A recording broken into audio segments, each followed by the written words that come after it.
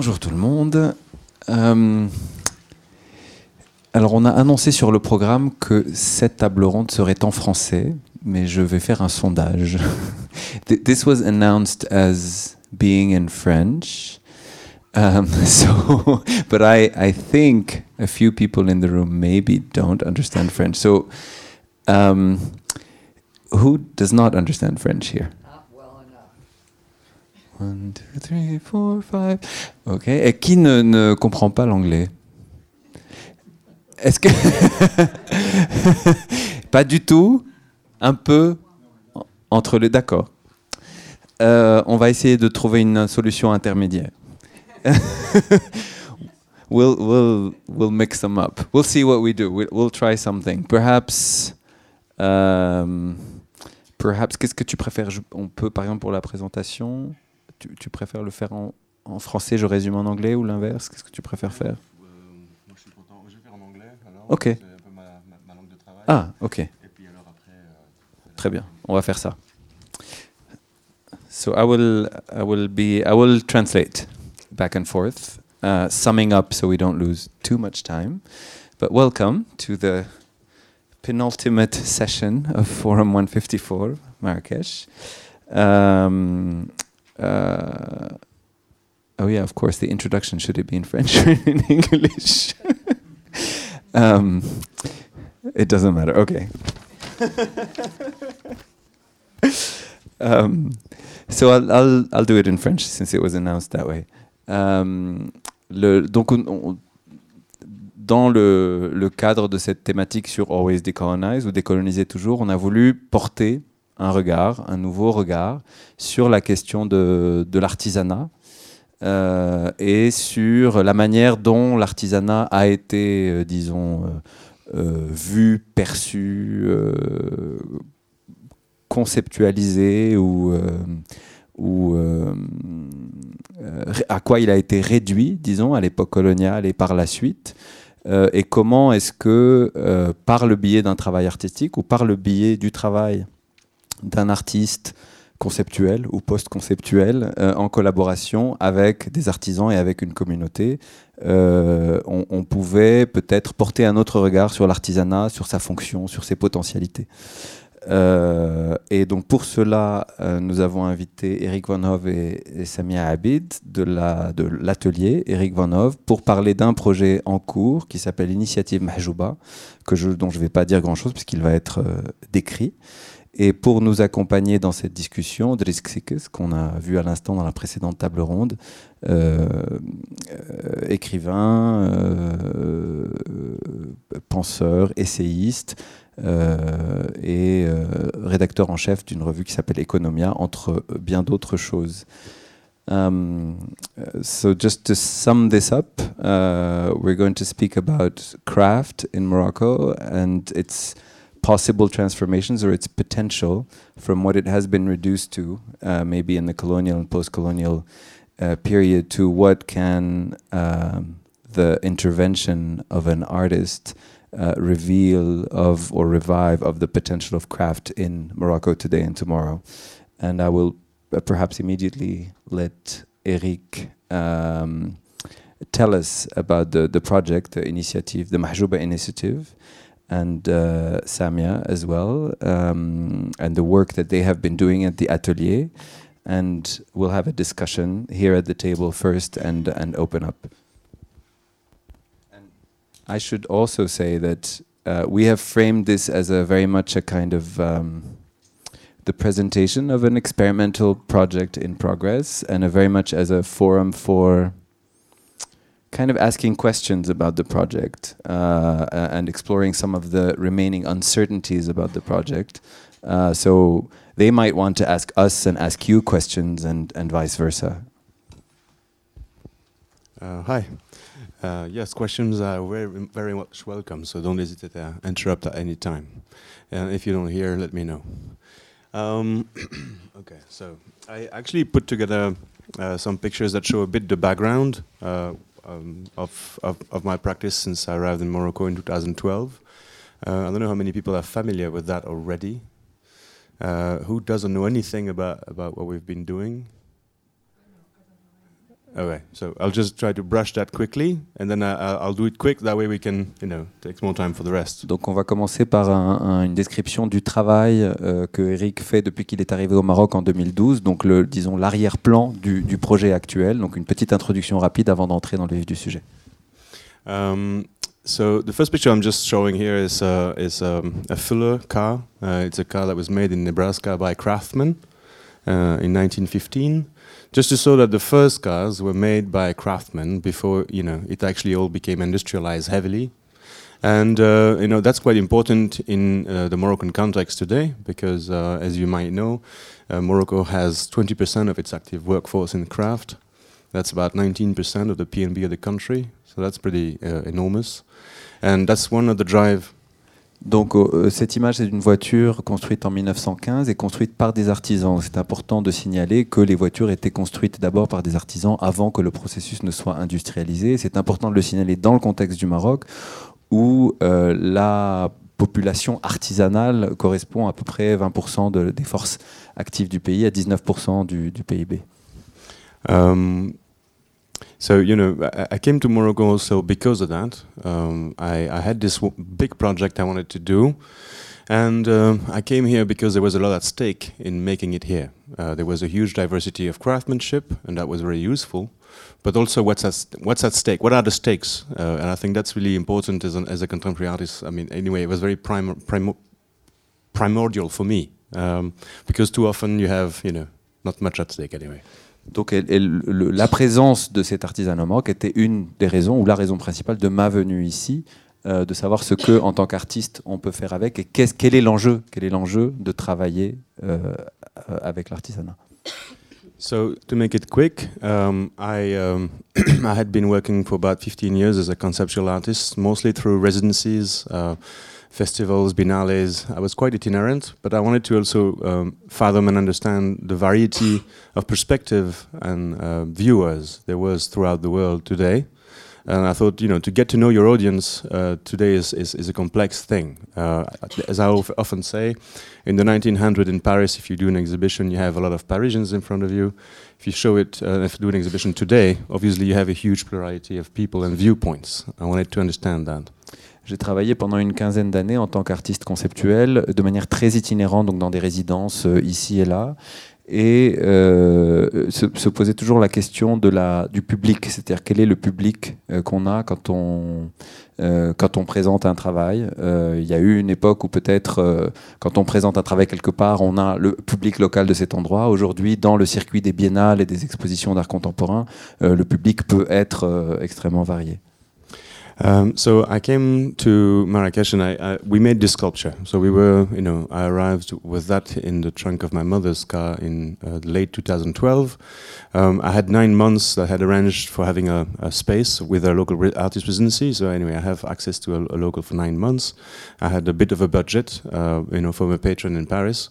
And I had no idea how much time it would take, if it was possible, who I would work with, and so on. But anyway, we went on doing this project, which was about replicating with craft an industrial icon of the 20th century, which is the Mercedes V12. So that story is longer. We can talk about it later if you want. Anyway, so it took 9 months. C'est une longue histoire, mais pour résumer, donc quand je suis venu en 2012, c'était pour faire un projet qui était en fait cette sculpture. Je suis venu pour aller dans une résidence avec de l'argent de la part d'un mécène parisien. Je ne savais pas avec qui j'allais pouvoir travailler et combien de temps ça allait prendre. Ça a pris 9 mois. Et l'idée était de reproduire artisanalement avec des artisans un objet technique iconique du XXe siècle, un moteur Mercedes V12. Donc en tout, ça fait à peu près 465 pièces qu'on a. Oui, pardon. That's going to happen again. It's fine. All right. You switch too. I can switch. Yeah, right. So overall, there was about 465 parts that came out of that engine. V12 Mercedes is a bit like a Swiss watch of 200 kilos or so. Anyway, it took 9 months and a lot of efforts, but eventually, with these 57 people, we managed to do it. L'idée était de reproduire les 465 pièces de ce moteur. Donc un moteur de Mercedes V12, c'est comme une montre, une horloge suisse de 200 kilos. Et donc ça a pris 9 mois, nous avons travaillé avec 57 artisans et ça a marché. The name of the craftsmen are here. Les noms des artisans sont tous gravés là sur la base de la sculpture. So I'll quickly explain that perhaps because it's conceptually quite important to my practice. So basically, I didn't come here to find cheap labor. So the idea was to find a rationale behind how to pay people. There is a lot of contemporary artists today or designers working with craft, and anyway, that was my approach. So the way I went about it is to say, I'll take the salary per day of a well-paid public servant. And I took a policeman is $25 a day. Minimum wage in Morocco is 12. A master craftsman can aim at 20. So anyway, 25 was therefore the minimum wage for this project. It could go higher if the craftsman is actually particularly good at this thing, or if it's unique in some way. Donc le fait de signaler que les noms des 57 artisans sont inscrits est important dans la démarche. Je ne suis pas venu au Maroc pour chercher du travail, de la main-d'œuvre bon marché. On s'est plutôt aligné sur le salaire moyen d'un fonctionnaire relativement bien payé. Oui, enfin, je résume, hein, je ne vais pas tout répéter en traduction parce que ça va prendre beaucoup trop de temps. The other aspect being authorship. So it's branded, you can say that, under my name as an artist. So it's a Rick Van Hoof piece or whatever. But at the end, the name of every craftsman that work on it is straight written on the sculpture itself. L'autre question, à part la question du salaire et de la main d'œuvre, etc., c'est la question de authorship, c'est-à-dire l'autorité qui est l'auteur du travail. Bien sûr, le travail est associé à mon nom en tant qu'artiste, mais cette autorité-là est partagée. So this is just an example of what's inside. So we always showed this sculpture mounted. About 70% can't be seen, but we exploded it later on through a book. And it's, well, anyway, I'll go short on that one. Donc ça, c'est quelques exemples de ce qu'il y a à l'intérieur de la sculpture. En général, on la montre montée, et donc on ne peut pas voir 70% de ce qu'elle contient, ce qui est à l'intérieur. Mais on a ensuite exploré tout le contenu de la sculpture, ces différentes parties, dans un livre qu'on a publié. That's a sculpture that followed in 2015, where we worked with Indonesian craftsmen and Moroccan craftsmen combined. So it's a Caterpillar D90 engine. I was interested in it first because it's a civilian construction engine, but it is used as is in warfare for destruction. And construction destruction is a bit what we do every day as artists in our studios. It's also what the craftsmen deal with every day anyway. And I was interested in connecting Asia and Africa because that diagonal somehow doesn't happen very often. And the other aspect is that both countries have 20% of the active workforce in craft. So socioeconomics and what's at stake about that is equivalent. Donc ça, c'est une sculpture qu'on a réalisée un peu plus tard, en 2015, avec des artisans marocains et des artisans indonésiens. Il me semblait important de tenter cette collaboration entre ces deux artisans-là, parce que les collaborations entre, disons, l'Afrique du Nord et l'Asie n'arrivent pas très souvent. Et aussi, les deux pays ont 20% de leur population active qui sont des artisans. So those are some studio pictures from the making of D90, the second sculpture. Donc quelques images du travail d'atelier au cours de la fabrication de la seconde sculpture, celle qu'on vient de voir. So it's actually quite fascinating to work and tackle technical engineering with camel bone. C'est fascinant de réfléchir à des problèmes d'ingénierie technique avec des os de chameau.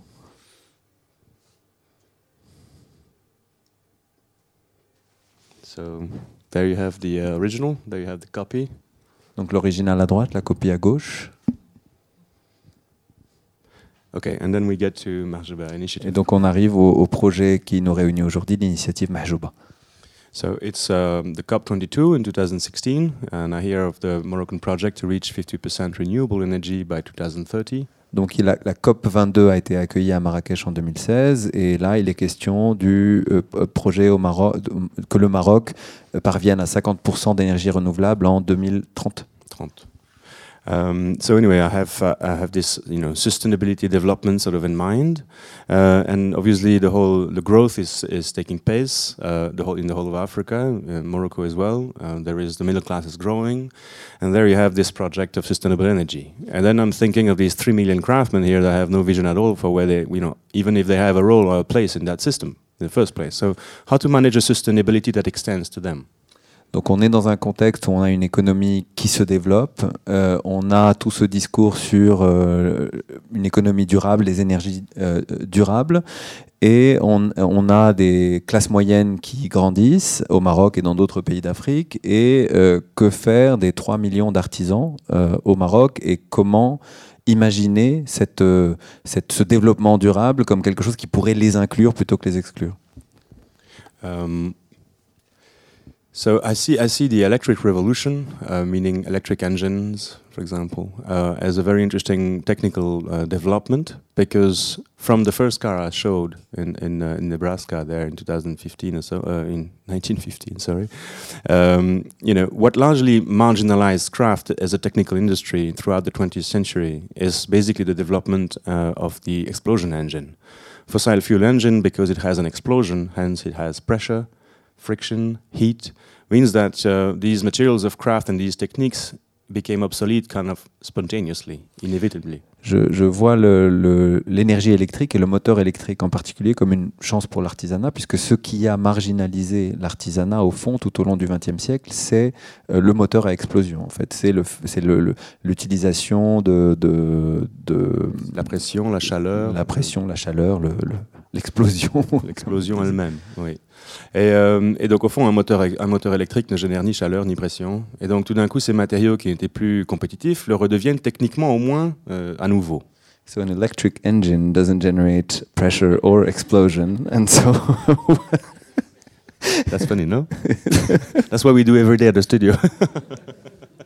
And so what was what was impossible for craftsmanship becomes possible again. What was an impediment then can turn into a potential?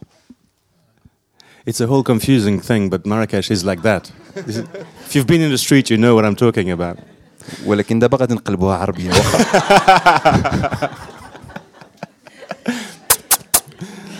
Okay, so then, well, we can talk about all that later. So anyway, I'm at the red light, not far from the COP22 sort of site, and I see an electric Chinese moped go by. And basically it's the first time that I get horned at for not starting my engine at that moment, because I'm just frozen, looking at this and sort of puzzled. Donc c'est la COP22 à Marrakech, je suis à un feu rouge et je vois une mobilette électrique chinoise passer devant moi. Et donc c'est la première fois que on me klaxonne pas. Klaxonne dessus. C'est la première fois qu'on me klaxonne dessus parce que je n'avance pas au moment où le feu se met au vert, parce que je suis complètement, disons, saisi par ce que je vois. Voilà. Et donc je suis le gars. So I follow the guy, and I basically, wonder, okay, where did you get that? And the guy tells me, well, I bought it in Sidi Khanem here in the industrial neighborhood. Okay, I go there, I look everywhere. Donc je demande au type, je poursuis le type avec sa motocyclette et je lui demande, mais où est-ce que tu as trouvé cet engin? Et il me dit, je l'ai acheté à Sidi Khanem, c'est-à-dire la zone industrielle de Marrakech, et donc j'y vais pour voir. So as you might know, have noticed, all the motorbikes of Morocco are Chinese imported. There is some French, a little bit of BMW perhaps, but technically Japanese and Chinese. Well? Donc vous aurez peut-être constaté, pour ceux qui ont vu, que les mobilettes utilisées au Maroc sont presque toutes importées de Chine. Il y a quelques motos françaises, quelques peut-être BMW allemandes, mais pour la plupart c'est importé de Chine. So it's a very bad image, but that's the B-Swag. So it's that Chinese moped I saw. Voilà, c'est cette moto que j'ai vue. L'image n'est pas très bonne, mais enfin c'est celle-là. So I got one. The price was $500, so that's not very much. And the young businessman that decided to make a startup with that, imported this cheap motorbike for the worker class, thinking they don't have money. Here is a very cheap one, cheaper even than the Chinese fuel versions. They will rush for it. Donc j'en ai acheté une, elle coûtait $500. Oui, 5000 dirhams. 5000 dirhams, voilà, à peu près 500 €, quoi. Pas cher du tout, encore moins cher que une moto similaire à essence chinoise. Et donc la personne qui l'a importé pensait, importer un produit vraiment pas cher destiné à la classe ouvrière. But the thing is, nobody wanted them because people still have some proudness, and they didn't want to basically ride a piece of crap. Sorry, literally. Throughout the city. So basically, nobody wanted it. They prefer actually the Japanese model. That's $2,000, even if they have to get, they have credit and that's at least they ride something they feel they're worth riding. Donc ce qui s'est passé, c'est que personne n'en voulait en fait finalement de cette moto pas chère du tout, parce que les gens malgré tout ont une fierté et préfèrent acheter la moto japonaise à 2 000 € plutôt que celle-ci à 500, même si ça implique qu'ils prennent des crédits, etc.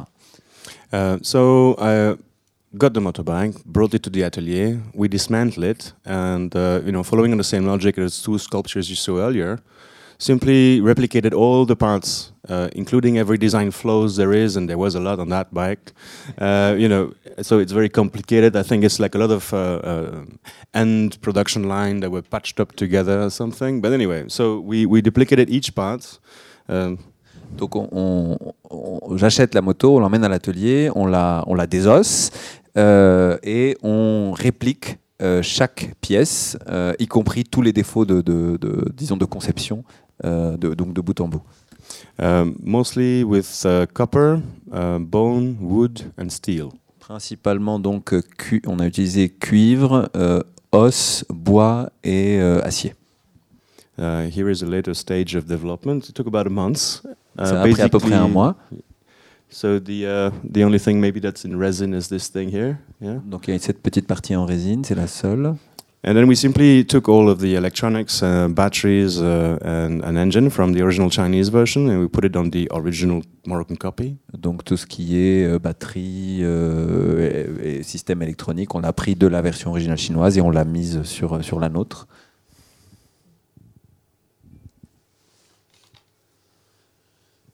That's cow bone. Donc ça c'est de l'os de chameau. That's just the body part in copper.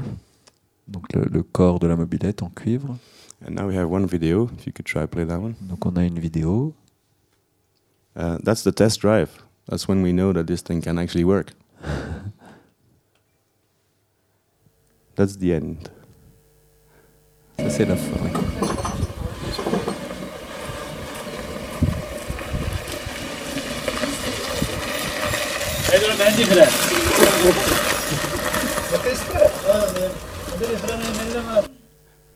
Our head went.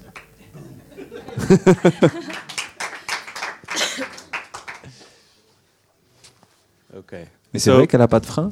Elle n'avait pas de frein. Il dit en arabe, il n'y a pas de frein, il n'y a pas de frein. Yeah, no brakes. The brake system was a bit hard to do, but since then we managed. Depuis, on a appris à faire les freins. So then, so that was the start. Noticing that it was possible. Also witnessing what it did to the team itself, to the guys that made it, because they just, it was a Pandora box open for them. Donc ça, c'était une première tentative. Et le succès, le fait que cette moto roule, a été aussi quelque chose de très important pour l'équipe elle-même, l'équipe d'artisans qui a travaillé. C'était comme ouvrir une boîte de Pandore. So then, from there on, that launched what I call the Mahjoube Initiative. We took that name Mahjouba, which comes from the Mahjoub, so it's about the veil, but it's not only the veil, the headscarf's also the veil you put over a grave. It's about sacredness, about unveiling as much as about veiling. Anyway, there is better people suited than me to explain what it's all about. But anyway, Mahjouba Initiative is a 3-year project, spanning from that first prototype, which we call Mahjouba 1.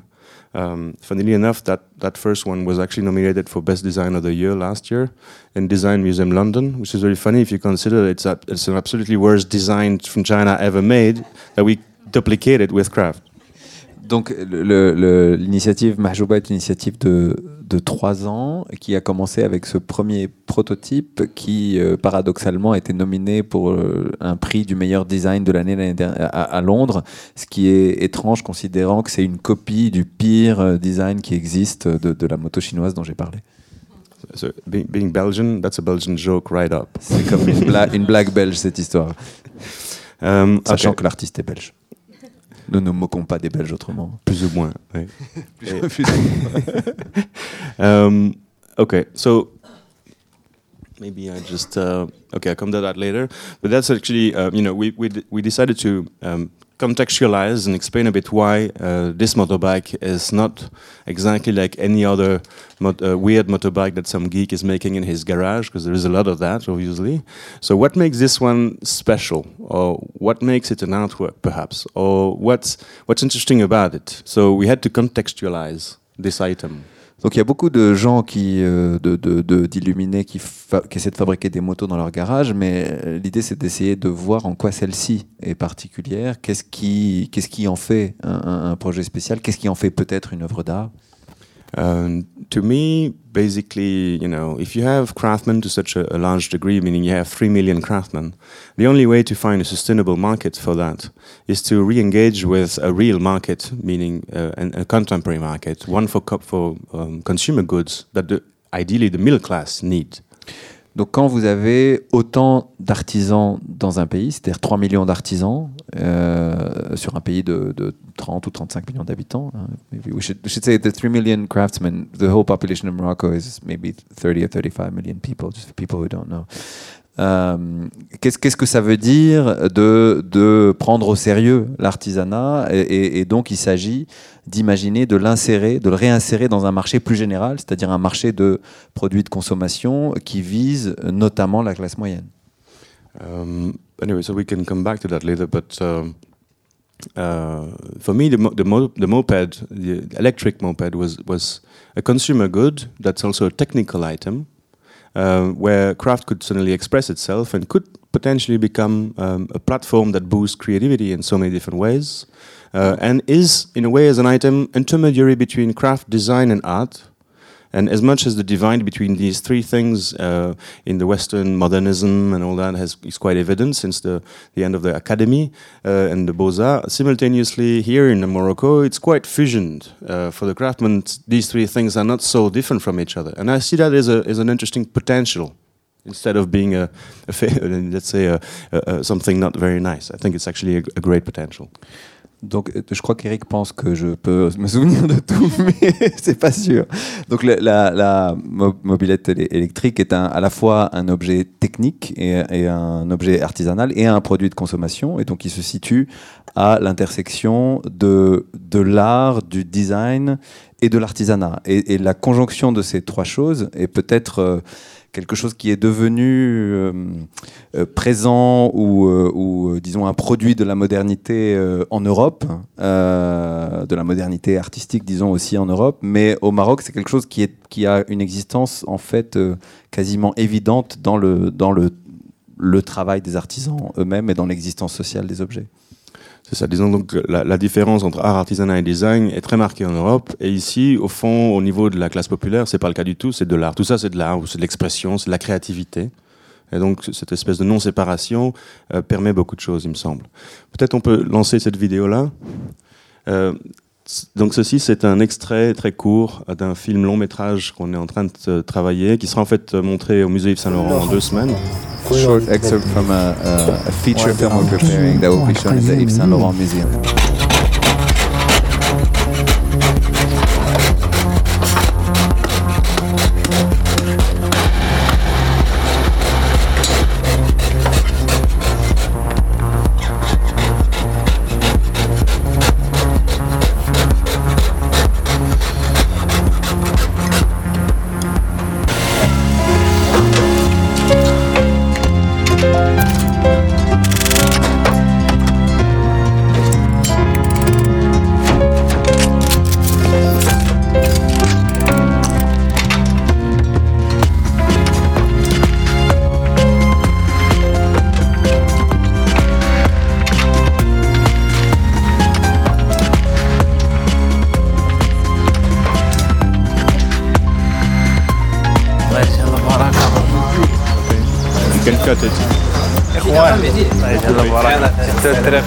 So this is just this small excerpt. Basically, the team in my atelier is playing their own role in the film.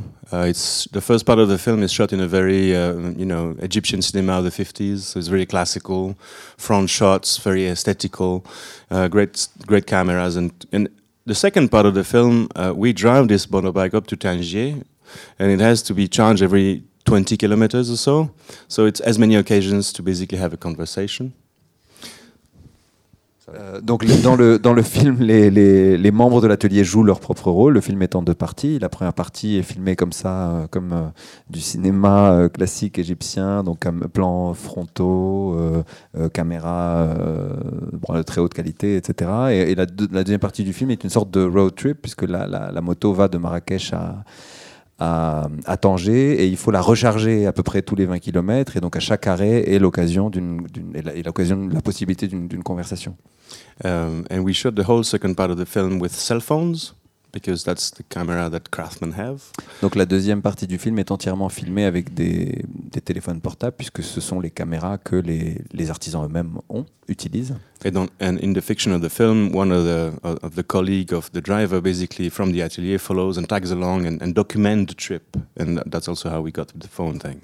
And so that's the first, in a way, market study, if you want, because we have a direct feedback from potential users of this bike saying, well, can craft be used for motorization? How much would you buy it for? So on and so forth. Et donc cette espèce de voyage, ce road trip, était comme la première étude de marché, puisqu'à chaque arrêt, c'est l'occasion de parler avec des gens qui sont là et de se poser la question si cet objet artisanal peut être un produit de consommation, peut être utilisé, etc. So then I'll just browse through some of the other prototypes. So we had the third now. This was the second. Donc nous en sommes au troisième prototype maintenant. Je vais vous montrer quelques images. Ça, c'est le second prototype. The second prototype idea was to basically build a motorbike that goes against the received idea that craft can only manage to make a small, low-key, exotic moped. So this one here is like having a 5 kilowatt great engine, 4 good battery packs, powerful. And the idea is to build a motorbike around it that challenged that received idea, but also only with materials that we could find in a 1 kilometer radius around the atelier. So it's no import, it's only local. Donc l'objectif du second prototype, c'était de montrer, d'aller contre l'idée qu'avec l'artisanat, on ne peut construire qu'une petite moto comme ça, un peu modeste. Et donc là, l'idée, c'était de construire un moteur assez solide, avec des batteries assez puissantes, donc et de construire la moto autour. Et en utilisant que des matériaux qu'on peut trouver dans un rayon d'1 kilomètre autour de l'atelier. Donc pas d'import, uniquement des choses extrêmement locales. The transmission was a shaft drive, partly reusing elements from a Caterpillar transmission. Anyway, so it's a lot of found stuff as well. And we keep doing a lot of copying and reverse engineering by sucking from various elements of the industry. And anyway, that's what the industry does with itself, because people keep copying, So that's what we do too. Donc on continue de faire beaucoup de recopiage, c'est-à-dire de reprise d'éléments, d'objets industriels, ce qui est de toute façon ce que l'industrie fait elle-même. So that's Mahjouba 2. Donc voici Mahjouba 2, le deuxième prototype donc. It supposedly can go 100 km per hour, judging by the power of the engine and these battery packs.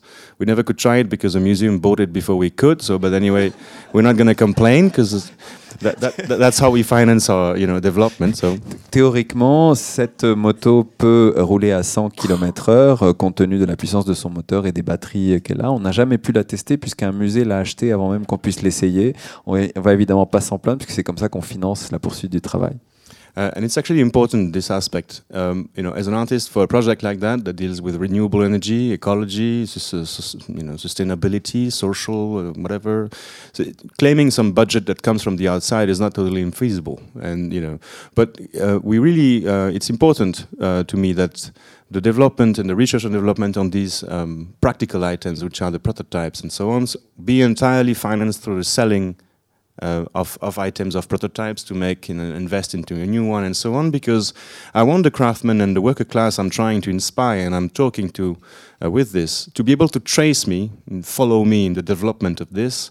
If I claim some budgets of some that they can't claim, and they know perfectly well is from another class or from another whatever, but anyway, out of their reach, then they'll just give up. They'll say, well, that's, you do what you have to do, and we stay where we used to be. And then the point is, I want them to be able to, and well, the souk is this marketplace. They know these logics. They just need, so that's it. C'est important ce dernier point parce que évidemment pour un projet qui implique des énergies renouvelables, des énergies électriques, c'est pas si difficile que ça d'obtenir des financements extérieurs, mais j'essaye de faire en sorte que l'argent qu'on génère vienne de la vente de ce qu'on fait aussi, afin également que les artisans qui sont impliqués dans le travail puissent suivre le processus et rester en lien avec ce processus. C'est-à-dire que si je commence à faire venir de l'argent d'ailleurs et de sources auxquelles eux ne pourraient pas avoir accès ou qui sont complètement hors du contexte de leur travail, ils ne seront plus forcément autant impliqués. Ils me diront c'est mon projet, c'est ton projet, fais-le toi-même. So this is the $2,000 Japanese T50 series. It's a motorbike from the 70s. You probably saw a lot in these streets. So it's a really great motorbike. Ça c'est la moto à $2,000 japonaise dont je parlais tout à l'heure, qu'on voit beaucoup dans la rue. C'est une très bonne moto. And so it's an inspiration for our third prototype. We get back to some essentials there simply. So we take structure points, we take center of gravity, we inspire ourselves from it. Donc elle est l'inspiration, disons le point de départ de notre troisième prototype. The third prototype is the first one where we start to combine 3D printing with craft and with factory-made items. Donc le troisième prototype, c'est le premier des prototypes dans lequel on combine la production artisanale avec de l'impression 3D et disons des parties ou des composantes fabriquées en usine. Because from the Mercedes car that came and you see in the streets now as collective taxis, up to these Chinese mopeds that you see in the street today, all of this is imported, but spare parts aren't. So basically, you don't have spare parts. So craft is not only about making babouche and Moroccan lamps. Already in Morocco, it's a living craft in that sense that it's actually mostly also about repairing industrial stuff. Il faut préciser que par exemple les vieilles Mercedes que vous voyez partout au Maroc et qui servent de grands taxis, elles sont importées, mais les pièces détachées ne sont pas importées. Donc quand quelque chose tombe en panne, souvent c'est fabriqué sur place. Donc l'artisanat n'est pas seulement le lieu de fabrication de babouches ou d'autres objets touristiques ou décoratifs, il est aussi intégré sur ce plan-là dans l'économie vivante et quotidienne. So the two pictures I just showed there from the lab at Dartmouth College, where the University of Engineering is helping us thinking of a transmission with 3D printing, making research about filaments, trying to find the right one to use. Donc ça, ce sont des photos du laboratoire d'ingénierie de l'université Dartmouth aux États-Unis et qui nous aident dans ce processus, et notamment avec l'impression 3D. And that's not really the final third prototype, but it's like a 2.1 version, let's say. It doesn't have a front because we're actually trying to rehearse and conceive the transmission, really, for craft, having craft in mind. Donc là, on essaye de travailler sur la transmission du point de vue artisanal. Donc ça, c'est une version préliminaire du troisième prototype, et c'est donc la partie arrière, parce que justement, on travaille sur la question de la transmission. So you can see here Chinese bumper. The spokes are factory made and probably from China as well. You have 3D printed parts, here for now the tail lights, but the transmission will probably end up being 3D printed as well. That's also because then we can ensure for life the transmission. I mean, we're always thinking of how it's going to hit the street later and what would be most convenient and adapted.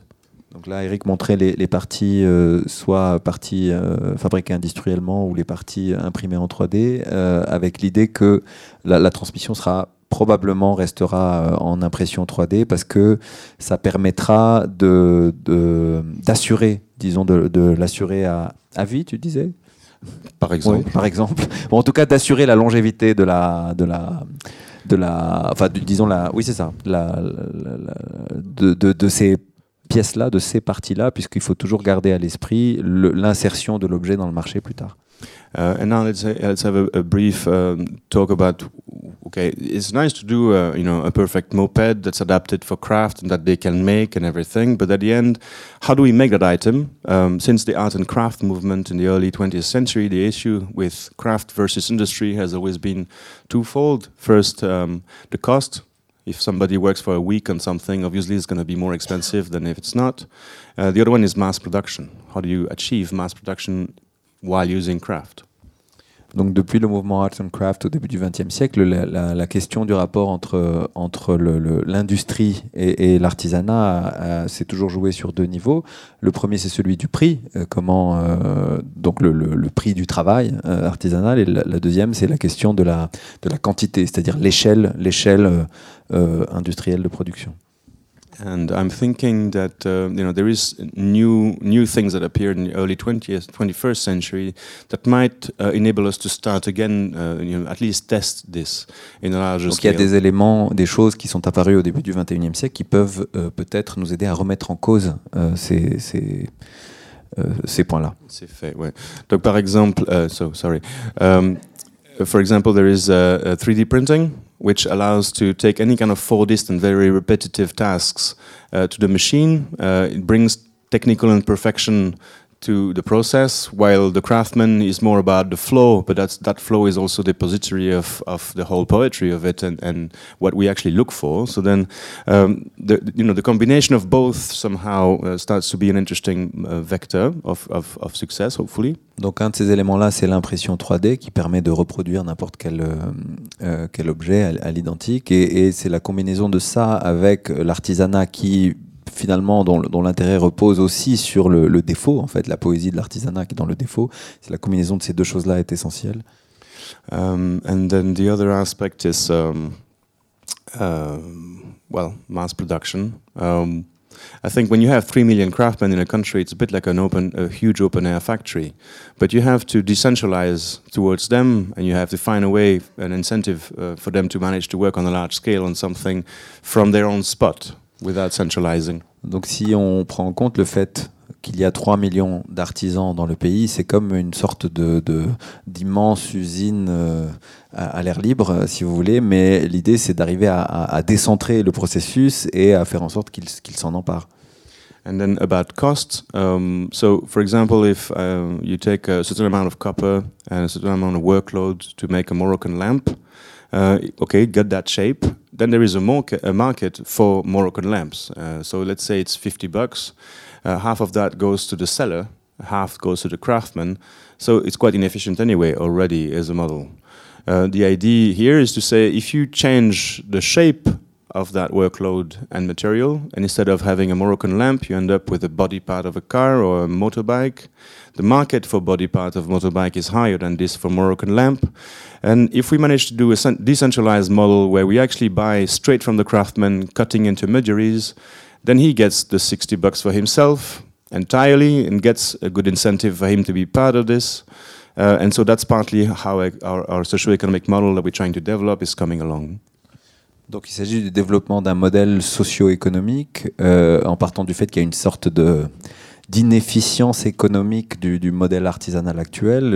Eric prenait l'exemple de la construction d'une lampe, donc une certaine quantité de cuivre, la forme d'une lampe, le fait qu'elle est vendue par quelqu'un qui prend la moitié, l'artisan récupère la moitié.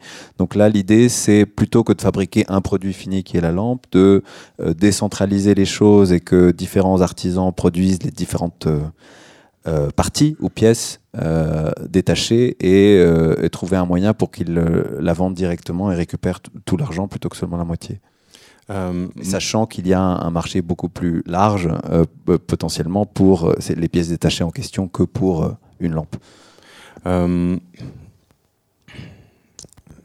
my train of thought. Basically, we're trying to develop this research and development for prototype to get to a good object, but we also try to brainstorm, this socio-economic model. We do this through think tanks. So we plan 5 of them. We'll see how many we'll do in the end. Donc on essaye de faire de la recherche et développement pour parvenir à l'objet idéal, mais on fait aussi de la recherche pour essayer d'inventer ou d'imaginer le meilleur modèle socio-économique pour ce produit-là. On fait ça par l'intermédiaire de think tanks. On en a prévu 5. On verra combien on arrive à en faire au final. And what's at stake there is pretty big, I think, not just for this side of Africa, but also for Europe, because at the end, this whole industrial era led to a lot of after effects, which everybody feels, you know. So consumers are actually tired to have a very homogene and item to buy. It might be cheap, very democratic, but simultaneously it tells no story, it has no memory. So people are ready to pay a bit more. For something that actually they can connect with and know what it's about. And that again is one element that might make this whole reassessment of trying to put craft in dialogue with industry possible. Et ce qui est en jeu dans ces think tanks et dans cette réflexion, peut être quelque chose de très important, et pas seulement pour l'Afrique, mais aussi pour l'Europe, puisqu'après tout, un des résultats de l'ère industrielle que tout le monde ressent, c'est l'existence de tous ces objets identiques, répétés, sans identité, qui ne racontent aucune histoire, et qui sont bien sûr pas chers, mais peut-être que les gens sont prêts à payer un petit peu plus pour des objets avec lesquels ils peuvent trouver plus de liens. So I propose to stop there on my part. Maybe my wife wants to say something about it. Maybe Samia wants to tell us a little more. Donc Samia dirige l'atelier Van Hove, donc la partie production des choses notamment. Bonjour. Ouais, je pense qu'il faut peut-être parler un peu de l'atelier. Donc on est une équipe de 12 personnes. Le plus jeune, il a 26 ans. We are a team of 12 people in the atelier. The youngest is 26 years old. Et le plus âgé, c'est le chef de l'atelier, enfin un des piliers de ce projet aussi. Il a 54. And the oldest one is the head of the atelier, and he's one of the pillars of this project from the very beginning. He's 54 years old. Qu'est-ce que je peux ajouter? Ce projet est même depuis le début un des, disons, des difficultés ou le challenge des artisans, c'est à la fois travailler ensemble, chose qui n'est pas du tout habitude. One of the challenges of the project is to get the craftsmen to work together, which is not at all part of their usual habits. Ce projet spécifiquement, c'est aussi comment arrêter juste de copier ou produire, mais plutôt réfléchir, faire des pauses. Another thing is how to stop reproducing or copying, but also to take a step back and think. Oui, et puis en fait, en organisant ce deuxième think tank, on est passé par le ministère de l'Industrie, par le ministère du Tourisme, celui de la Culture, et on s'est rendu compte que, enfin voilà, il y a le ministère de l'Industrie par exemple qui a tout un programme. Je parle bien sûr des mono-artisans, je parle pas des entreprises qui font tout un programme pour ces monos-artisans pour qu'ils puissent, ces artisans, faire une facture avec un système auto-entrepreneur. Mais il n'y a pas de sécurité sociale, il n'y a pas de retraite. So in preparing, I should just say there's a first think tank that took place, was it last year in Belgium? And the second think tank is taking place in Morocco next month.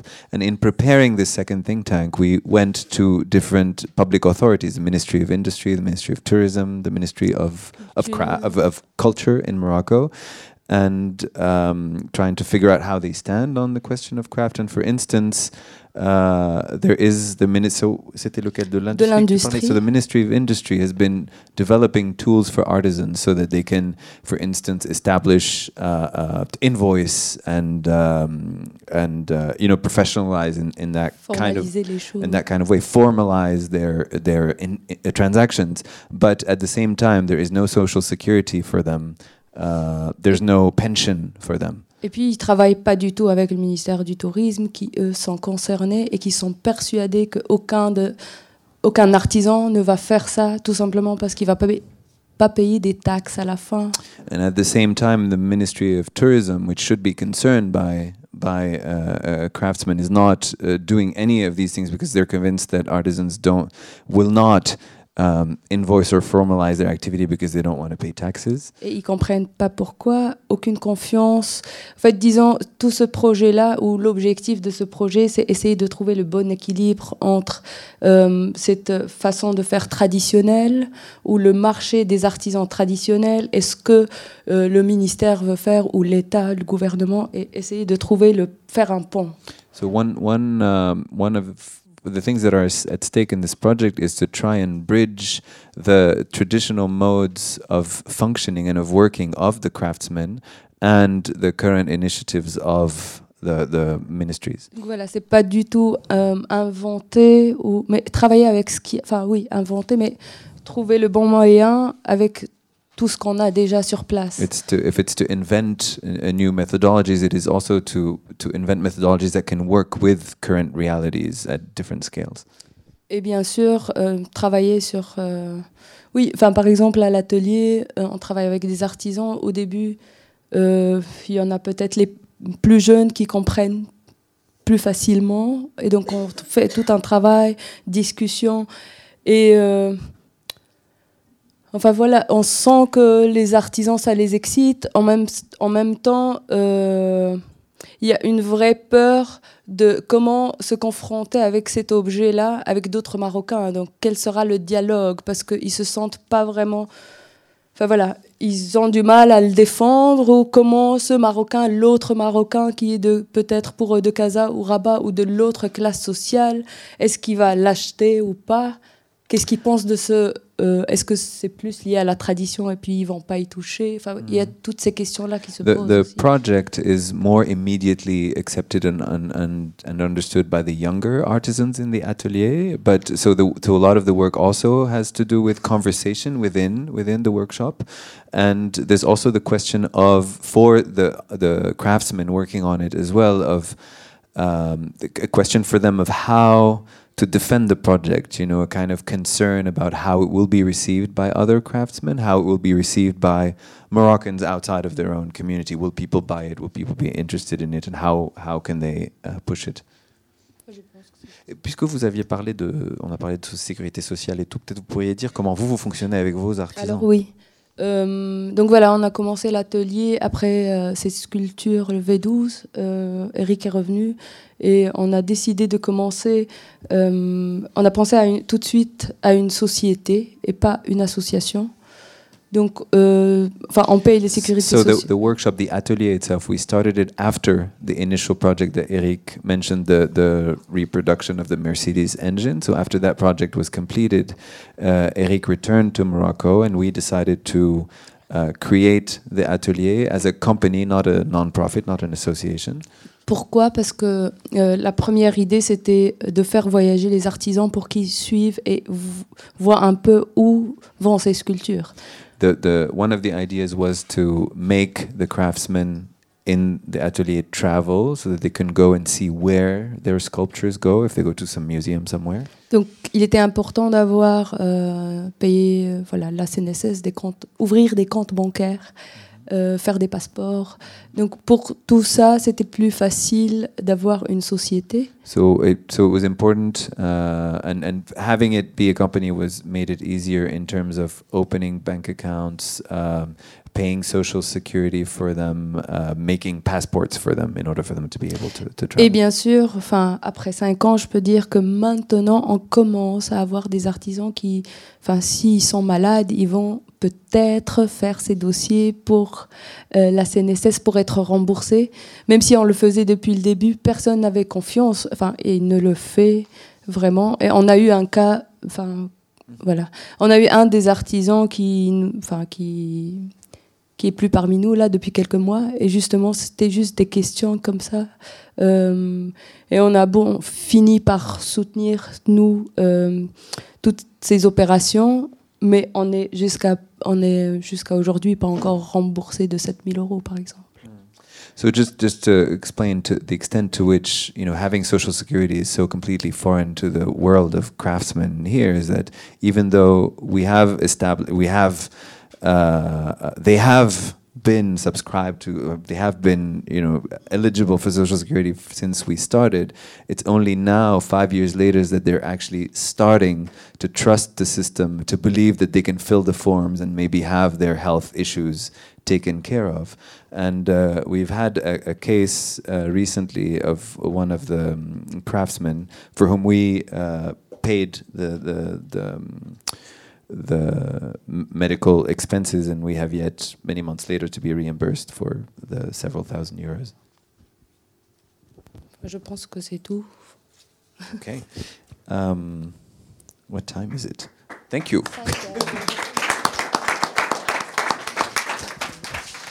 So what I would suggest is, I'm not going to comment because I'm already exhausted. So maybe Dries can maybe react to what he's been hearing, ask a few questions perhaps en français si tu veux. Oui, vas-y en français. I will translate into English and then we'll open up. Well, actually, en français, tu as dit. Ah oui. Alors, je vais... merci. Merci. Vraiment, j'avais vu pendant la 5e biennale, j'avais vu la Mercedes et depuis, effectivement, j'étais vraiment impressionné par ce travail. Thank you. I saw the work you'd done on the Mercedes engine during the biennial, Marrakech Biennial a few years ago, and been impressed since then. En vous écoutant, il y a 6 points sur lesquels je voudrais juste dire avoir 2 ou 3 réflexions. So after hearing you, there are 6 points that I'd like to comment on. Parce qu'au fond, je réalise que en même temps, ça m'intéresse d'un point de vue en tant que quelqu'un qui travaille sur l'art et sur la littérature. Et en même temps, ça m'intéresse en tant que directeur d'un centre de recherche qui travaille sur l'économie et la société. Donc, je me trouve vraiment au carrefour This is interesting to me as somebody who works on art and literature, but also as somebody who runs a research center that deals with questions of economics and society. So I'm really very much interested in the nexus that you're presenting. Premier point, pour moi, c'est la question de l'idiosyncrasie. Bizarrement, c'est la 3D qui nous ramène à l'idiosyncrasie. À cette idée qu'on n'est pas là uniquement pour copier, mais pour produire, réfléchir. Mais aussi, ce que je trouvais intéressant... Paradoxically, it's the question of idiosyncrasy. Paradoxically, it's the 3D printing that brings us back to the idiosyncrasy of the project and the fact that we're not only here to reproduce, but also to invent and think. Mais en plus, ce que vous avez ajouté, que je trouve important, c'est qu'il y a une tradition de customisation. Une tradition de customisation qui existe dans les pratiques existantes de la société et qui sont marginalisées et pas suffisamment valorisées en tant que telles. And what you add to this is a kind of focus on the practices of customization which exist and have existed for a long time in the functioning of society and of craft and that have not been valorized or on the contrary have been marginalized. Donc ça, c'était le premier point. Le deuxième point, pour moi, qui est fondamental et qui est rare, c'est comment faire la jonction entre le musée et la rue. The second point that's important to me, and that's a pretty rare thing, is how to create a link between the museum and the street.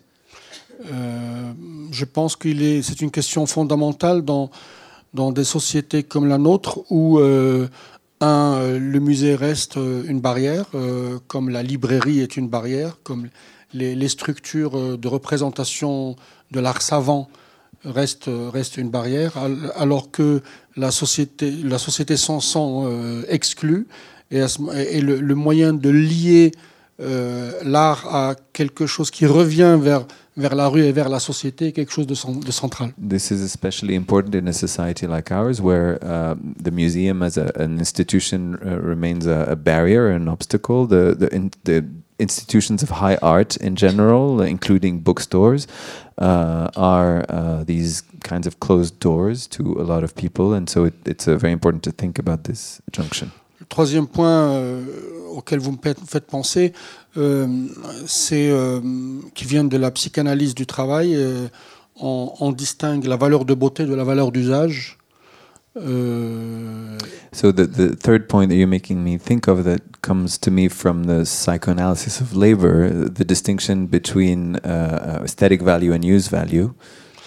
Et le problème, c'est que généralement, dans la pensée cartésienne, on les dissocie, et dans la pensée dans laquelle on essaie de faire un travail, quand on réfléchit réellement sur le travail, on peut les relier. So in Cartesian thought, this aesthetic value and use value are separated, but when we think more deeply about work, we can rejoin them.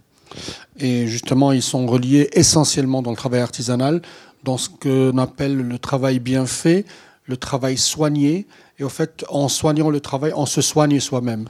And they are linked in particular in artisanal work, in craft work, in what in work well done, travail soigné, or work well cared for in a way. I mean, I'm translating literally from French, and in caring for the work you do a work of care of yourself. Parce que tout simplement, dans la psychanalyse du travail, on considère qu'il y a deux éléments constitutifs de l'identité, il y a l'amour et le travail. In the psychoanalysis of work or labor, we consider that there are two elements that are constitutive of identity, and they are love and work. Et donc le fait que ces artisans font un travail beau, qui peut être utile, et dans lequel ils s'interrogent sur la question de l'utilité, est une question qui les ramène vers la reconnaissance, qui leur permet la reconnaissance de l'autre dans le regard de l'autre. Être reconnu dans le regard de l'autre, c'est ce qui leur donne une identité par le travail. So I think I got lost in that. But I can translate it if you want. Go for it. Yeah. Go for it. I mean, when actually identity stands on a double footing, love and labor, and when laborers like these are doing something that is beautiful and they're recognized for what they're doing, then they feel that they get the second part of their identity through the recognition of the other. If I can, I have the microphone. Oui. Yeah. So I was just to rebound on that, because I think that's really beautiful, and I think it resumes very well what's happening. So basically, the foreman of the atelier, the cornerstone of it, the foundation of it, is called Abdelkader Hamid Douche. His nickname is Dragon. He's actually huge, right? He has a second nickname. It's 5 kilo of banana, because his hand is so huge. It's like a big 5 banana in your face. Anyway, so Abdelkader, it's by meeting him, and when meeting him, that I knew that the atelier could be founded, could be established, really, because you need to start somewhere and you need something strong and solid. Also, Abdelkader is the one that did the engine block on the first V12 sculpture, and he started when he was 11. He's been through Hassan II all the way to now.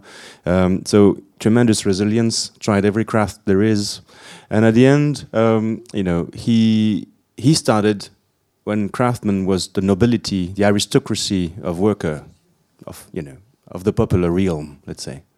And by now he's less than a taxi man or some, he's nothing at all. And I'm thinking of his 5 children, and I want his son. I mean, at the end, what I conceived as well as part of the atelier's goal is to restitute proudness within that craft society, taking him as a good example. So basically, I want his son to, by the end of our work, I want his son to be proud of his father. And I'm not saying he's not proud of his father at this stage, but just symbolically, it's very important that somehow we manage, and hopefully a project like that can contribute to that, to connect that love and work in a sense that suddenly, your proudness can be raised. And it is an essential thing. And if we manage that with one person, the 3 million are following just next door. Juste une réaction à ce que disait Driss sur la question de l'amour et du travail et de la reconnaissance. Le pilier de l'atelier, le chef de l'atelier, Abdelkader Hamid Douche, est surnommé le dragon, est un homme d'une certaine taille, d'un certain poids et d'une certaine prestance qui en impose. Et donc c'est en le rencontrant que j'ai su que l'atelier était possible, que c'était possible de fonder l'atelier. Et quand Abdelkader a commencé à être artisan, il avait 11 ans, il a essayé toutes sortes de domaines artisanaux. Il a vécu l'époque de Hassan II. Donc c'est quelqu'un qui a vécu beaucoup et résisté à beaucoup. Et quand il a commencé, disons, un artisan faisait partie, disons, de l'aristocratie de la classe ouvrière ou de la classe populaire, alors qu'aujourd'hui, il est, c'est vraiment rabaissé en bas de l'échelle. Et donc, une partie de notre projet, c'est de réveiller, disons, d'une certaine manière, ou rétablir la fierté que peuvent avoir les artisans dans leur travail. C'est, par exemple, faire que le fils ou que les 5 enfants de Abdelkader soient fiers de leur père, encore plus qu'ils ne le sont. Et si on restaure la fierté dans l'un d'entre eux, eh ben, les 3 millions d'autres peuvent suivre derrière. Le 4e point, à mon avis, qui est vraiment très très important, c'est qu'il y a toute une littérature sur l'innovation sociale. The 4th point, there is a whole literature on social innovation. Le problème c'est que cette littérature sur l'innovation sociale est désincarnée. Elle ne tient pas compte des ancrages territoriaux. The problem with this body of work or of literature is it's very disembodied and it doesn't take into account the social, local anchorings of work. Et le fait de travailler à partir de la créativité artistique pour rendre quelque chose par rapport aux travailleurs, et essentiellement les artisans, nous ramène à un modèle de ce qu'on appelle l'économie circulaire. Et justement, c'est cette économie circulaire sans intermédiaire, comme il a dit, expliqué tout à l'heure, qui est quelque chose de vraiment une voie aujourd'hui qui est dans plusieurs pays du Sud d'ailleurs, qui est en train d'être inventée. Et c'est l'une des voies les plus importantes que nous devons suivre et sur laquelle on est encore très très en retard.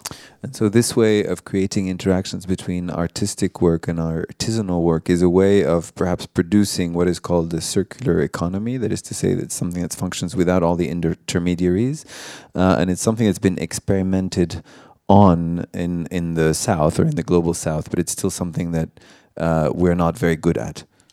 Et le 5e point, je le disais dans la première séance de tout à l'heure, que moi j'ai la chance d'être coordinateur de la chaire Fatima Mernissi, et Fatima Mernissi n'aimait pas le mot économie informelle, elle préférait qu'on l'appelle économie réelle. So, as I was mentioning earlier, this is the 5th point. I run a university chair called the Fatima Mernissi Chair. And for those who don't know, Fatima Mernissi was a prominent Moroccan sociologist and feminist, and historian, and writer and novelist, and many other things, who died fairly recently. And Fatima Mernissi used to say that she doesn't like the term informal economy. She said that she would prefer to call it the real economy. Et là, c'est une question centrale parce que au Maroc, 40% selon le HCP, 40% du PIB vient de l'économie réelle. So in Morocco, it is considered that 40% of the gross national product comes from this real economy. Et le problème, c'est que dans l'acception générale de l'économie réelle, on ne pense qu'aux frachats ou aux vendeurs ambulants.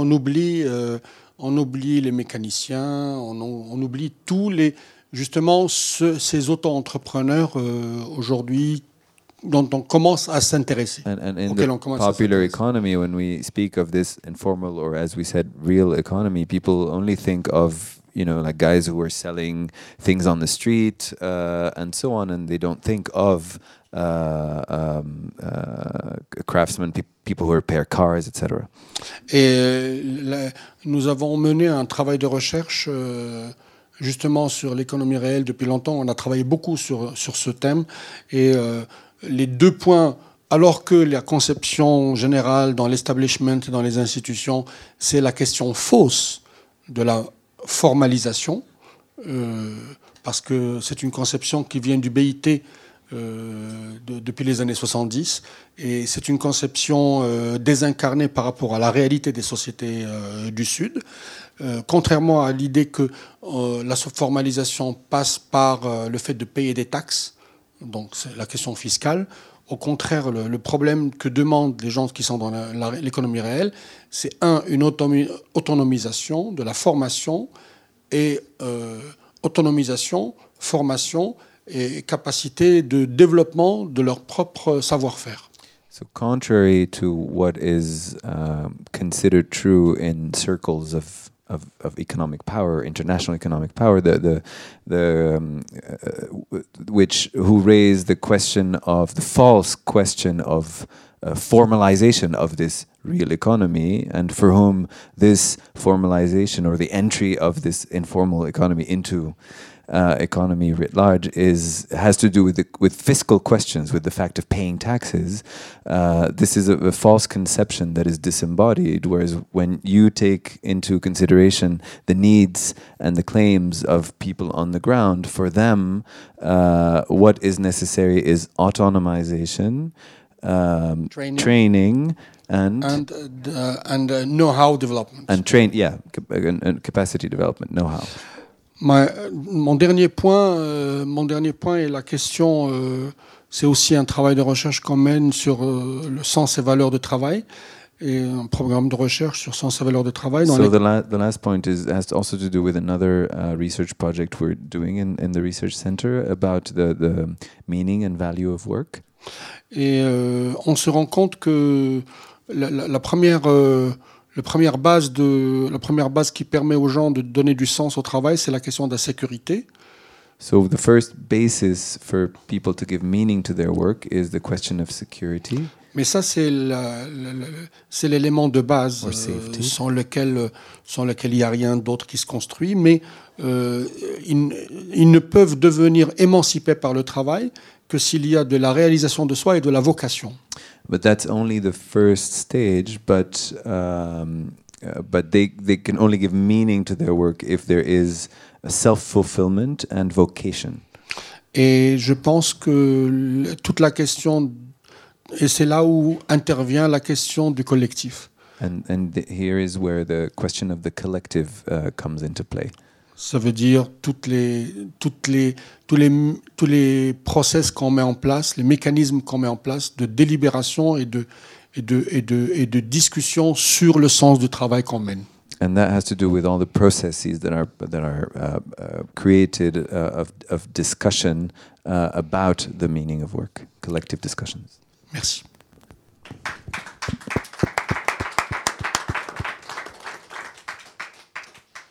So let's take a few questions, perhaps. There's one here, one there. Alors, yes. Okay, we have 4, and we may not be able to take more than that. So the first question, I think I already know the answer, but it's interesting to hear you tell that. Is that the success of this Mahjouba initiative will be the disappearance of the Mahjouba? I mean, Tu peux le dire en français? Oui, bien sûr. Que le succès, en fait, de cette initiative Mahjouba passe par sa dissolution, par sa disparition totale, définitive, un petit peu, non pas en termes purement romantiques, mais en fait, dans l'idée même qu'il n'y ait plus besoin ni d'Éric, ni d'un atelier, parce que les artisans feront eux-mêmes son le trademark et son le label de l'atelier. Donc prenons les différentes questions et on répond après. So just to translate the last point that was said, like the success of this initiative is maybe in the disappearance in the not needing it anymore. Whatever. That's disappearance of We're moving on. Let's go. I'm not sure whether mine is a question or a comment. How to begin? I'm from the 60s. Okay, I might not look it, but I am. And I was just thinking about when I was a graduate student, very, very early in the 70s, passing through this country and having the best hash on the planet. And I've been thinking about that because it's 60 years since Foucault was in this city. And I've been thinking about 1968. And I've been thinking about the way in which France has returned to this city. And the way in which we talk about design and craft. Yeah? I've been wondering about that. And I'm wondering whether we're actually asking a wrong question. Okay? That's one. It's a reaction in some sense. It became clearer to me as you were responding. And I wondered whether some of that work of the research has to do with not putting a finger on the vocabularies that produce and sustain the regime of neoliberalism. In other words, what is the economic for? Right? And in that context, we then are able to figure out conjuncturally when all the processes are cohering together to produce a meaning. Otherwise, this is just postmodern souffle. Yeah? And the other remark I have has to do with the return. We are in a moment in which the precarity of this continent will increasingly become the major historical event of the 21st century. So if you want to address that, then I think we have to rewrite what we're talking about in a slightly different way. Right? And that slightly different way is not, I don't have a universal. Universal is where you go to. I'm a jazz person. I like to begin in fine-tuning my saxophone. What I do on the dance floor is convivial. I'm in search of something else, yes? And I'm trying to say something about the moment we're now in order for us then to do thought as an ensemble, to do thought critically. So I think there is a connection between the desire of research and the project of making, but I think we're in danger of simply, through consumption and desire, becoming the subjects that sustain neoliberalism.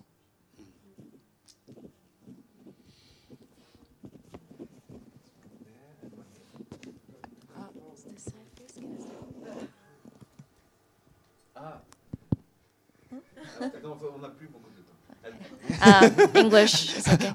Or maybe I'll translate just a little bit at the end. Okay. But I'm just wondering if the French speakers have all gone. No.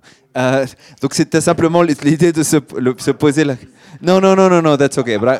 C'est la question de comprendre un peu ce qui se joue ici entre l'idée de la recherche et du désir et la production des objets, mais se poser la question de savoir s'il n'y a pas un danger en conjuguant ces idées de recherche et de désir, de ne pas simplement être en train de produire des sujets qui nourrissent l'économie néolibérale, disons. Okay. It's going to be English again. Hi, my name is Maki. I work with African creatives, creative entrepreneurs, and also some craftsmen in Japan. So it's kind of interesting to see the dynamics. And I also write articles to offer some alternative view to the current economic situation or capitalism from the African perspective. So it's very interesting. My question is about the project that you presented. I kind of lost a little bit, like there's a disconnect between where your goal is, because you mentioned about making things affordable, but also currently your prototypes are being sold as an artwork. So and also you mentioned that there's a sort of a new market, potentially the new market to make it sort of added value products to sell in Europe. So my question is, where is your goal in that project of Mahajouba initiative? Donc je me pose une question sur quel est votre objectif avec ce projet, puisqu'il me semble qu'il y a un disconnect, enfin une déconnexion ou une contradiction possible entre le fait que vous déclariez vouloir faire des objets pas chers, accessibles à l'achat, et en même temps vos prototypes sont vendus dans les musées, vous avez parlé de marché européen, donc je voudrais comprendre un peu mieux quel est l'objectif du travail. So maybe I'll start to answer that. Yeah, I'm go just ahead. curious, who owns the company? Can you speak closer? I'm sorry, who owns the company? Qui possède la société, l'entreprise. And there's one last question over there.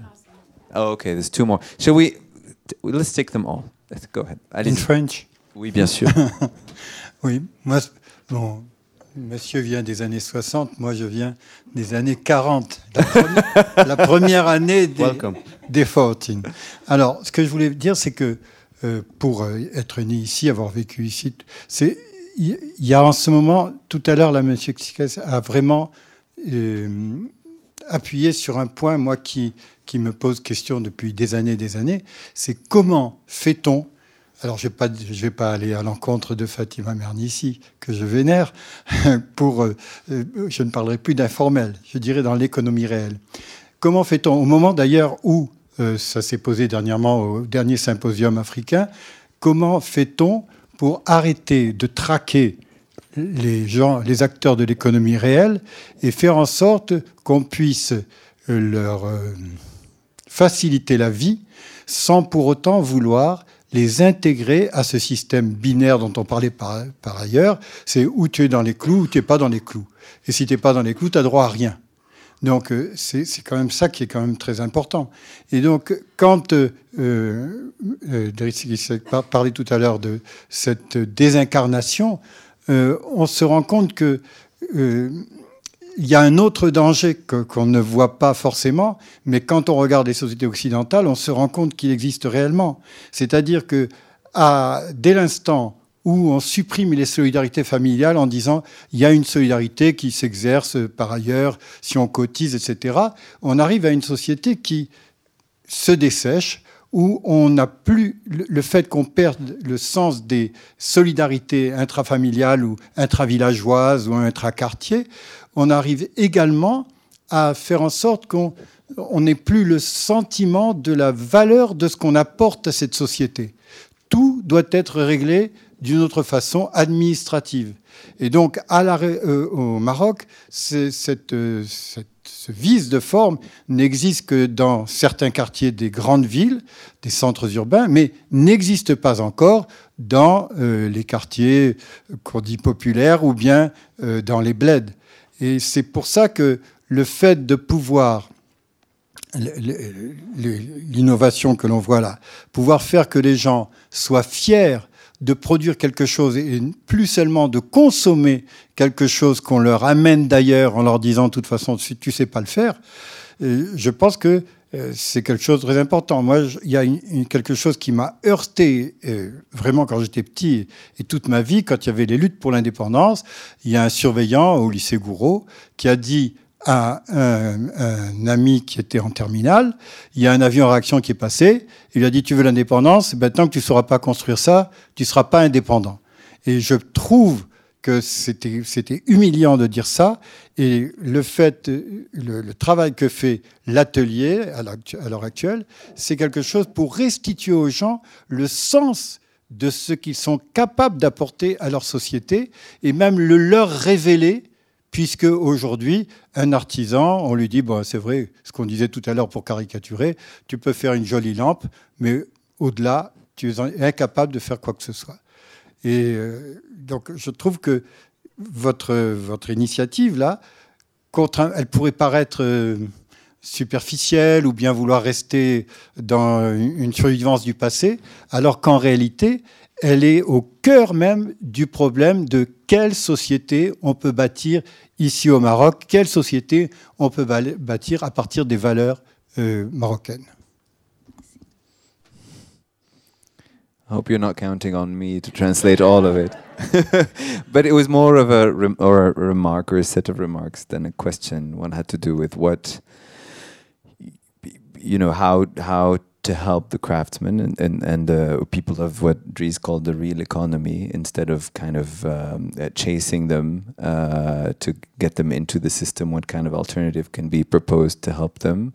Another one had to do with the dissolution of familial relationships or intra-neighborhood relationships, and what can replace them in society. And all this has to do with the meaning, what we were talking about the meaning and pride that is given, that people can find in their work. Good evening, everyone. My name is Nelly Wanji, and for the last, let's say, 4 years, I've been around the continent looking for brands, African brands, and I kind of valuing kind of craftsmanship from Africa. And listening to your project, guys, I feel like sometimes we fail at creating a brand of our own based on the kind of craftsman we can develop, the kind of design we can put on the market. And I was a little bit confused when you said that instead of creating a brand of motorcycle, for instance, or creating a brand of, let's say, lamps, it would be better to sell parts of, pieces to other industry. We could use it to do other things. Don't you believe we have to actually start to create brands, labels, saying that if it comes from Morocco, if this product comes from Morocco, it comes with a certain, guarantee and certain know-how that other places in the world cannot master. Because otherwise, how can we succeed in giving a higher value? Because if there are 3 million artisans here, how are we going to give a value to what they're doing on a global level otherwise?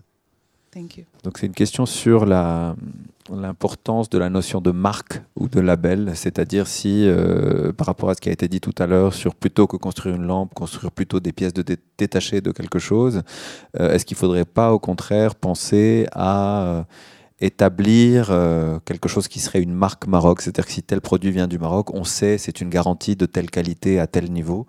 Voilà, en gros. Bon, il y avait beaucoup de questions. There's been a lot of questions. I hope you remember them all. And I can probably answer a few. I don't remember all of them, but we'll Who share. owns the company? That's the one I remember. It was very short. Who owns the company was easy, yes. So maybe I'll start. Since you just finished, I'll start with the brand. So actually, what Made in Morocco is worth is actually core to this initiative. I'm surrounded with Moroccan craftsmen. For them, made in Germany is the mecca of it all. So basically, any tool they have, is it an original or not, or how do I get closer to that source? So, and actually, we've explored recently through many different works, not just these questions. But so maybe I didn't express myself very well, or it was confusing sometimes with like the translation and the cut in my train of thought. But anyway, I'm happy to have any of you. It's all my fault, you know that. To come at the atelier, or we can talk later on until 10 p.m. if you want. I'm very happy to really talk more about this, and I don't want any misunderstanding, even that maybe cannot be avoided. But anyway, I'm there. So made in Morocco. Basically, when we start to make something here, we can make lamps. But there is a certain market for lamps, and at the end, it's also a shape you don't see anymore, because we know a babouche, and especially locally, people just basically it's a shape that it's so familiar that you don't see. It doesn't really, but you. A Moroccan brand started like 2 years ago, and they're like all around the world right now because they're selling babouche, luxury babouche. That they're the only one in the world that can pride themselves to be producing currently the best luxury babouche in the world, and they're selling in the US. They're selling at Selfridges, Harrods, so many places. Well, I'll be glad to talk to the craftsmen that make these babouche and see if they get a good proudness out of that. The other side of this is Chinese are now importing babouche in Morocco in the souks here. So while this is going on, there is another story too. My joke about that is it's just to say, okay, let the Chinese do the babouche. We'll do the electric moped and send it to China. And that would be another way to do it. But anyway, so made in Morocco is important, and I think a project like that, and I'm not sure what I'm doing. I'm just an artist, basically following up on what comes, and we do this collectively. And when I saw what happens to the craftsmen, my team, and the people in the streets, when you see the film, when you see the reaction of people, master craftsmen in Fez that suddenly are faced with this moped made of copper, their whole life is copper. They don't know about anything else but copper. And suddenly they see this copper in that shape. I mean, their mind goes boom. And they have a sense of puzzle. I mean, they don't know. I mean, it's really something to see. And I think that's a drive for me. So I'm totally with you on the brand thing and the made in Morocco. How do we establish something like that? Well, I think the first step would be to connect it with the real market, and hopefully the Moroccan one. So if the Moroccan middle class can consume something from the craft world, then we really have a good dialogue going there. Then you really rebuild the whole last 60 years since the independence on how do you actually take some proudness in what you do, get an equality of gaze, and basically that's something internal. You can't blame anything outside too much. It's really, how do you do that there? So maybe another example I wanted to give, but I kind of forgot it. There's been so many talking about this last 3 days, and my brain is like that. Let me translate this last bit. Donc, peut-être qu'il y a eu un malentendu sur cette question de pièces détachées, etc. Mais l'idée, c'est surtout la question de la fierté, de qu'est-ce qui se passe dans l'esprit d'un artisan qui a travaillé le cuivre toute sa vie, peut-être pour faire des lampes, mais pour lesquels il n'y a pas vraiment de marché aujourd'hui, ou pas tellement, quand il voit arriver une mobilette faite tout en cuivre, quand il voit cet objet qu'il a travaillé toute sa vie sous la forme d'une mobilette. En fait, quelque chose se passe dans son cerveau qui est difficile à décrire. Et donc ça, c'est une des questions essentielles. C'est la revalorisation pour les artisans eux-mêmes de leur travail. Et c'est aussi la possibilité, à partir de ça, de réinsérer le travail artisanal dans un marché plus grand ou plus global, et la possibilité que les objets fabriqués par les artisans trouvent un marché, notamment dans ou pour les classes moyennes marocaines. Donc créer ce dialogue à l'intérieur de la société. For example, speaking of tuning and customizing, I mean, as a tradition value, but also, in Casablanca, there is tremendous amount of youth. And they're all customing and tuning mopeds and racing each other without helmets. Right? And so they live on the edge, and there is always a machine under them. And their mopeds is everything to them. That's what they own. It's everything. So for now, it's a French moped. It's a Chinese moped. It's not yet a Moroccan one. Say you have a Moroccan one that actually the craftsmen have made. There is no. It might. I don't know. It might create this connection between the whole youth and the whole craftsman world, and they can't meet at this time. There is no platform where they can have a chance to meet. If suddenly craftsmen basically can tailor-make, customize, build from scratch in any material, in any color, with any motives you want, a piece of that bike, and any kid can basically train himself to do that, enter in dialogue with that other side of the industry, of his society, and history, memory, which comes with craft. That kind of interaction, that dialogue is extremely rich, I think. Anyway, I'm tempted to think that this project could play its part there. And that plays along with Made in Morocco, but it starts here. So Made in Morocco first has to be established for Moroccans, and the others will believe in it eventually, hopefully. Donc c'est la question du fameux Made in Morocco ou de la marque qui est à établir d'abord au Maroc lui-même avant de l'exporter d'une certaine manière. Et il y a des groupes entiers de jeunes qui s'amusent avec des mobilettes ou qui les customisent eux-mêmes, qui font des courses avec. Mais ce sont des mobilettes françaises ou chinoises, et essayer d'imaginer le lien qui pourrait être créé entre des générations de jeunes et le monde des artisans si la mobilette était marocaine, enfin à partir de ce dont on a parlé. Je vais juste peut-être rajouter quelque chose par rapport à ça. On parle du Made in Morocco. Là, on parlait de 2 millions peut-être d'artisans, des mono-artisans. J'avais parlé un peu au début qu'ils n'avaient pas de patente.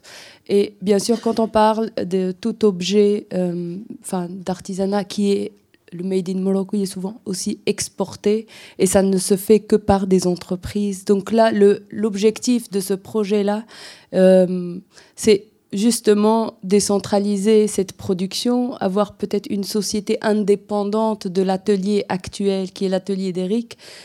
Mais c'est aussi, on parlait de l'économie informelle, de l'économie des sociétés, et comment trouver cet équilibre. Et ça peut justement aider tous les artisans, les mono-artisans qui n'ont pas de local, qui n'ont rien, enfin, ils n'ont même pas de moyens de travailler ou suivre toute une marque, le Made in Morocco, enfin voilà. Yeah, regarding the question of the Made in Morocco, I mean, we're talking about a vast majority of craftsmen who are working on their own, while the products that are labeled Made in Morocco are being exported by companies in a way that's kind of disconnected from the work of the artisans themselves. So part of the issue is to try and figure out how to reconnect that. Non, moi j'étais... maybe I should answer in English. So, yeah. Because your remark was quite important, and actually, I was trying to comment on what I saw, but when I listen to what you're saying, I have two things to me come to my mind, and for me are very important. The first one is actually when you read all the analysis that have been written after 2011 on the region, you have two big avenues.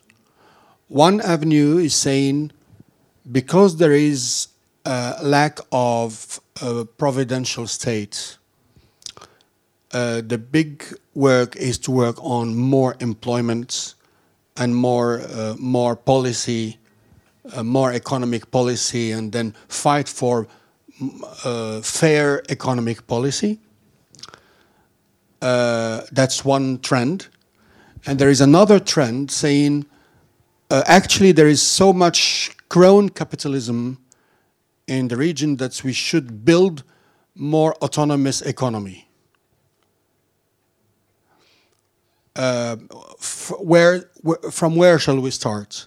Shall we? You see, this is the big question that. And when we are talking about topics like the one we are talking about today, we feel like when we talk about this bricolage that we're doing with individuals within society, as if it was a marginal point. I don't think it is. I think that series of answers like this are partly building up the autonomy, but then you need stronger institutions that are autonomous, that are not within crony capitalism. And meanwhile, there should be fight for fairer economic policy, or for more employment, and maybe for more entrepreneurship, etc. But mainly not being into the framework, or the neoliberal framework. I totally agree on this, but I'm not discarding this bricolage effort that is made in the underground reality. Unfortunately, we really don't have time anymore. We have another session which is in a completely different part of town that starts in 45 minutes, and we need to be able to get to it. And and there's many questions that have not been answered. But we can have a gin tonic downstairs for those who want. Yeah. Any other points you want to address? What? Yes, do you want to address that? Well, it connects also to you, and I'd like for us to get together and talk a bit more about what you said. But basically, I don't think I've explained. We're still brainstorming this whole thing. But so the model goes, we centralize the assembly of parts, so to keep the control of wielding quality. It's very important for security reasons. We decentralize the whole manufacturing of parts with a decentralized model, relying on an app and various other things. In doing that, we connect with the Amin and the initial traditional Moroccan system that exists, where a neighborhood leader, basically knowing and having a relationship with the close-by craftsmen around him, can know who is sick, who is not, who is in need, who doesn't, and so on, and have basically that relational production as possible, enabled somehow. So that's how we decentralize. Now, we decentralize also through this law about auto-entrepreneurship that allows now a craftsman to invoice, basically. We try to cut intermediaries so he gets all the money from his part. So then that could create an incentive where he wants to be part of this and gets recognition, also because he does a technical job and he has in front of him not a tourist that cares about the shape of it, but actually a Moroccan driver, ideally, who needs something that functions and can talk to him straight about something concrete. And it can be beauty, the discussion can be about beauty, it can also be a lot about technicity. And who owns the company? So I've been thinking about this a lot. Like, well, it's not, I don't think it's going to be me anyway, because that's not my primary interest here. I mean, I hope the company can make profit so it actually can function, you know, and that would already be a miracle in some ways. I've been going as far in my head as thinking that the moped itself could become one share in the company. But I'm not an economist, though. But I gather, you know, in 2 weeks we have, and actually Dries Cruz, who was supposed to be here as an economist, will be there in this think tank. So we've gathered a lot of different people that actually know both the formal, informal, and all of the various other aspects of this context, in and outside Morocco, I would suppose, and can help us brainstorm something economically that actually makes sense and is not as much about who owns who or who owns what, but something that actually is a critical pondering of where we stand now after the 20th century and the capitalized, you know, century, obviously. How can we rebound on that and create a project that could be beautiful and inspiring? So now it's not only me, it's really quite collective. It's quite collective intelligence from the making of the moped to the establishing of that socio-economic model we want for it.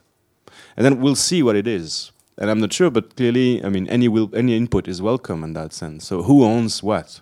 Good question, you know? I'm trying to do this also with the authorship aspect, which is also who owns what. But so I don't have all the answers, and I think this will come along as, you know, imagine this whole project is a painting. As you keep drawing, you don't know exactly when a painting is finished. Is it finished when it's bought? Is it finished when it's hanged? You know, it's hard to know. I know some artists that go back to a painting that have been sold, that they bought back and continue working 20 years later, maybe. So anyway, I think, and that joins back to where Juan was saying, disappearing. I think this is the top thing. Basically, if a work is consumed, I mean, I like the word, literally consumed, then it is done. It is back where it belongs in a way. So I think this project and craftsmen are very good to basically use the black market at their own advantage and short circuits any pre-programmed, arranged company that has a plan, if they have access. So we know perfectly well that in doing a decentralized manufacturing of parts for that bike, while the assembly is centralized, so let's say 80% of the company is basically outside of any building. It's happening throughout the country, where these parts are being made and bought and centralized slowly to build a motorbike. So this whole decentralized aspect is also about a secondary market for parts of bikes locally. That means the souk is literally concerned, and we try to fix the price of a part. Say, not because we want to make more money, but because we need the whole economy to kind of get higher for that same workload with that same material. So let's say we say a body part is 60 euro. Okay, so it's 60. And we know perfectly well the craftsman will sell it at 55 in the souk. So we don't actually hope to sell them. But at least we set the price higher and we give them the incentive because they can sell straight away to a client. We'll do this decentralizing through an app. The app will allow anybody that rides the bike, a client, to find with the app and geolocalization which craftsman did what part on what bike, can go back to him for fixing. You know, it also is about authorship. And then maybe it comes to, you know, what? Later. Okay, let's do that then. Great. Thank you. Thank you very much, everybody. So the last forum session is at Riyadh Le 18 at Riyadh La Rose, and it's a screening of Philippa Cesar's film Spell Real. It's scheduled at 6:30. We'll probably start a little later than that.